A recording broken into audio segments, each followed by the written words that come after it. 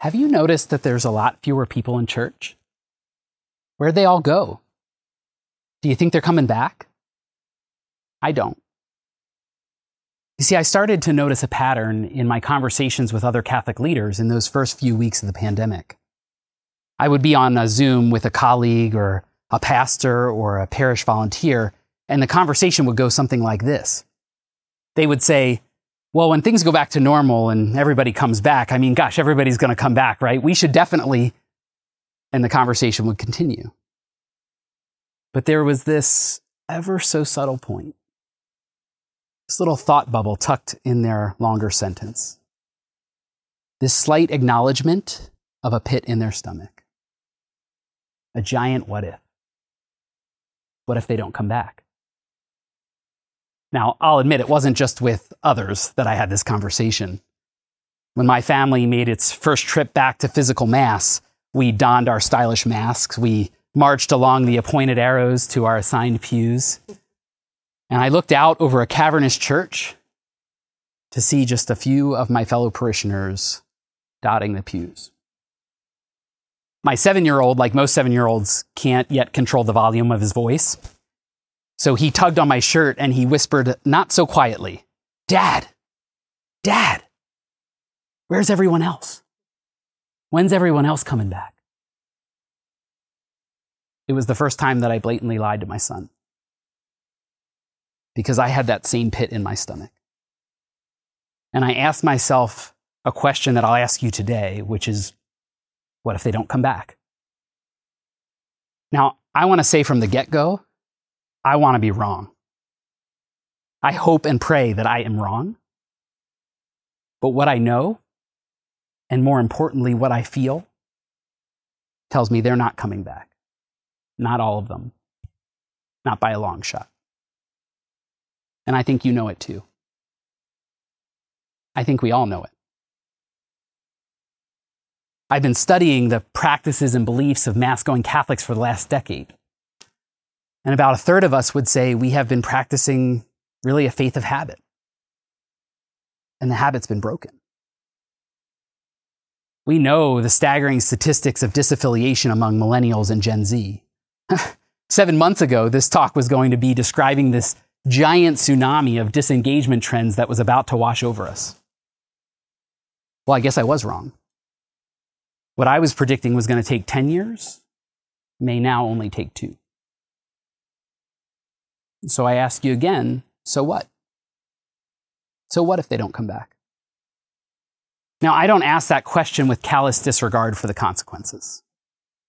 The implications of upwards of a third of our people not coming back to church are significant. It will radically change the landscape of the church. It will affect every ministry in every parish and every diocese. It's already exacerbating every wound, every weakness in our fragile system. And most gravely, souls are at stake. No, I'm well aware of the consequences. And I think it's for that reason that those leaders, myself especially, wanted to tuck that question deep in that longer sentence. Because to ask the question begs a series of other questions altogether. More important, more existential questions. More terrifying questions than we've ever been forced to answer before. You see, so often we meet questions at their surface and we don't explore their underlying power. In trying to wrestle with this giant what if, I think we first need to name the fear that prevents us from even asking the question out loud. Second, I think we need to ask the question differently. And third, I think we all need to reflect on our answer. So let's go there. Let's name the fear. What if they don't come back? One of the strategies that's often used to help people who are struggling with anxiety is to guide them calmly to the bottom of their what ifs, to play worst case scenario, to give them a series of if-then statements that ultimately help them to realize that they still have choices, they still have support, they still have a future, even in the midst of their worst imagined possibility? Well, I can't and I won't speak for you. But in my darkest, sleepless nights during this pandemic, I noticed an interesting pattern in the way I responded to that exercise. Frankly, it was a lot about me. One night it looked like this. So what if they don't come back? Well, if they don't come back, then churches won't have any money. And then, well, if churches don't have any money, then they'll have to close. And then, well, if churches close, they won't have any need of my ministry.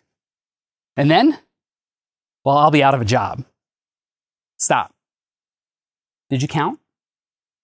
It only took 2 if-thens for it to be about me. For it to be about self-preservation.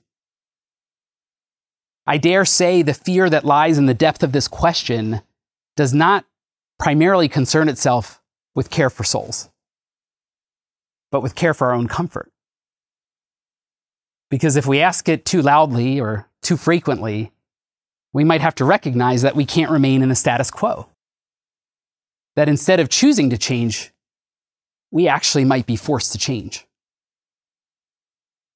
What are the if-then statements for you if they don't come back? Perhaps it's that your priesthood has been so defined by events, and now if we can't do events, well, how do you do priesthood? Maybe your job at the parish or the diocese is in jeopardy. What will you do next? Maybe it's this ministry that you have poured your whole life into that can't continue, at least not the way that it did. What happens to all that sweat equity? Or perhaps it's your beloved church, where you were married, where you had your children baptized, where you mourned a loved one. What if it closes its doors forever? What if you have to go somewhere else? I think it's okay to ask the question, what if they don't come back? We need to name the fear. But then we need to ask the question differently. What if Jesus said to us that he would build his church and the gates of hell would never prevail against it? Oh wait, he did. Now, to be sure, he didn't say how many parishes there would be, nor did he definitively say what priesthood would look like. And I'm pretty sure he didn't mention anything about mass times or diocesan departments. But he did give us a range of size, really 2 ends of a spectrum. On the one hand, where 2 or 3 are gathered in my name, there so am I. And on the other hand, our big, hairy, audacious goal, go and make disciples of all nations. So you could say he gave us a little margin of error. We can name the fear, but we need to ask the question differently. So often leadership is about asking the right questions. And so often as a church, I'm afraid we ask the wrong ones. We ask what if to protect instead of progress. We ask what if to mitigate risk instead of stimulate possibility. What if we offend someone? What if no one shows up? What if the media shows up? What if we close? What if they leave? My friends, these are perfectly logical, responsible, pragmatic questions. Questions we would be insane not to ask, except that we're Christians. So often we ask questions as if we're the audience and not the actor. We ask questions that deny the incredible potential that the Lord has placed in each one of us. Just listen to the passiveness of the question. What if they don't come back? Where do we even find ourselves in that question? Worst of all, we ask questions as if salvation history begins and ends with us. We ask what if as if the foundational, fundamental, kyrgymatic truth of our identity isn't even a factor. We ask what if as if the victory hasn't already been won. But what if? What if we chose to lead with different what ifs? What if they don't come back? Same words, different Spirit, the Holy Spirit. Our first Holy Father, St. Peter, exhorts us to always have a reason ready for our hope. We are a people who believe that nothing is impossible with God. Our Holy Father today reminds us that no one can go into battle unless he is convinced of victory beforehand. We know victory has already been won. We know the reason for our hope. We are people who ask, what if, not with fear, but with amazement in God's power and goodness. You know, in the early days of the pandemic, when public Mass was still not an option, I know a pastor who was struggling to reach out to his people. And someone on his team asked, what if we did a drive-by blessing for Mother's Day? Well, then the other what ifs started flying. What if it causes a traffic jam? What if people want to get out of their cars and talk to each other? Begrudgingly, the pastor agreed. And 347 cars later, he was in tears. Moreover, when public Mass was able to resume in this parish, a woman came up to him after Mass and she said, Father, do you know I was stuck in that Mother's Day car line for 20 minutes when all I wanted to do was drive through Dunkin' Donuts?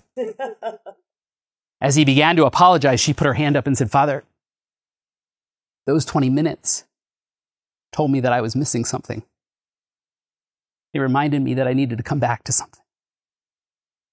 What if? What if we called every person in our parish and offered to pray with them? Some parishes that are seeing increases in their offertory without ever asking for a cent.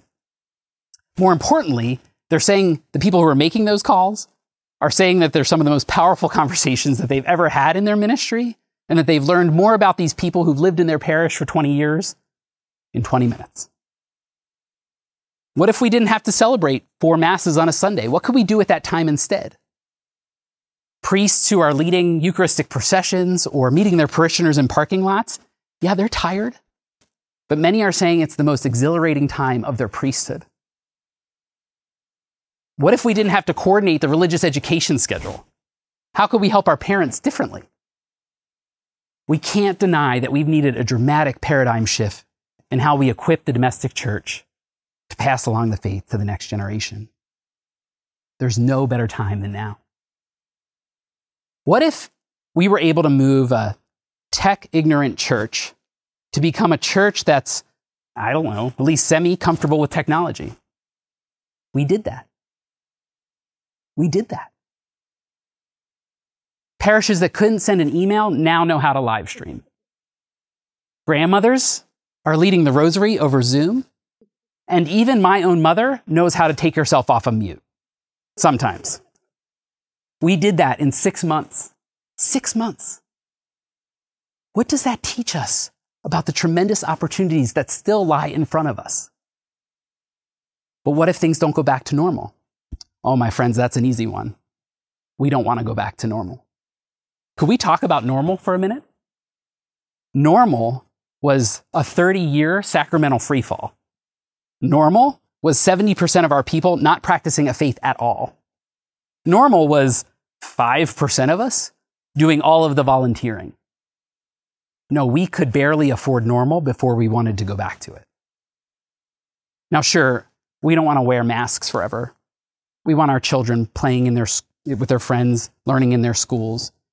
We don't want people to be afraid. But if we're honest, when we think back to when it was normal, was it even close to what God was calling us to? What if we didn't go back?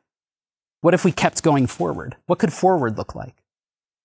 What if instead of tracking depressing downward trends, we tracked and plotted new gains, no matter how small or insignificant?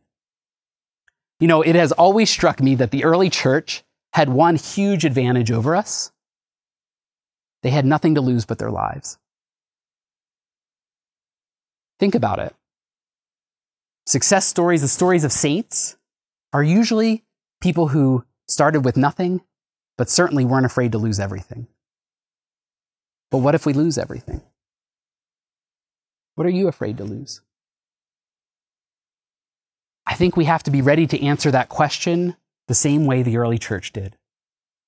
Because our answer is the same as the early church. We can't lose everything. Because as disciples, our real everything transcends all time, all space, conquers all illness, even death. That's our real everything. So why not ask what if? And why not answer it with more possibility? What if we wrote a new story? Salvation history certainly began before us and will extend countless generations beyond us. We're not even a chapter in this great epic. Maybe we get a sentence. But this is our sentence. Now, we might want to ask the Lord why he gave us this sentence. But like we have done with those who have come before us, others one day will read our sentence, and they too will ask, what if? What if I lived during that pandemic?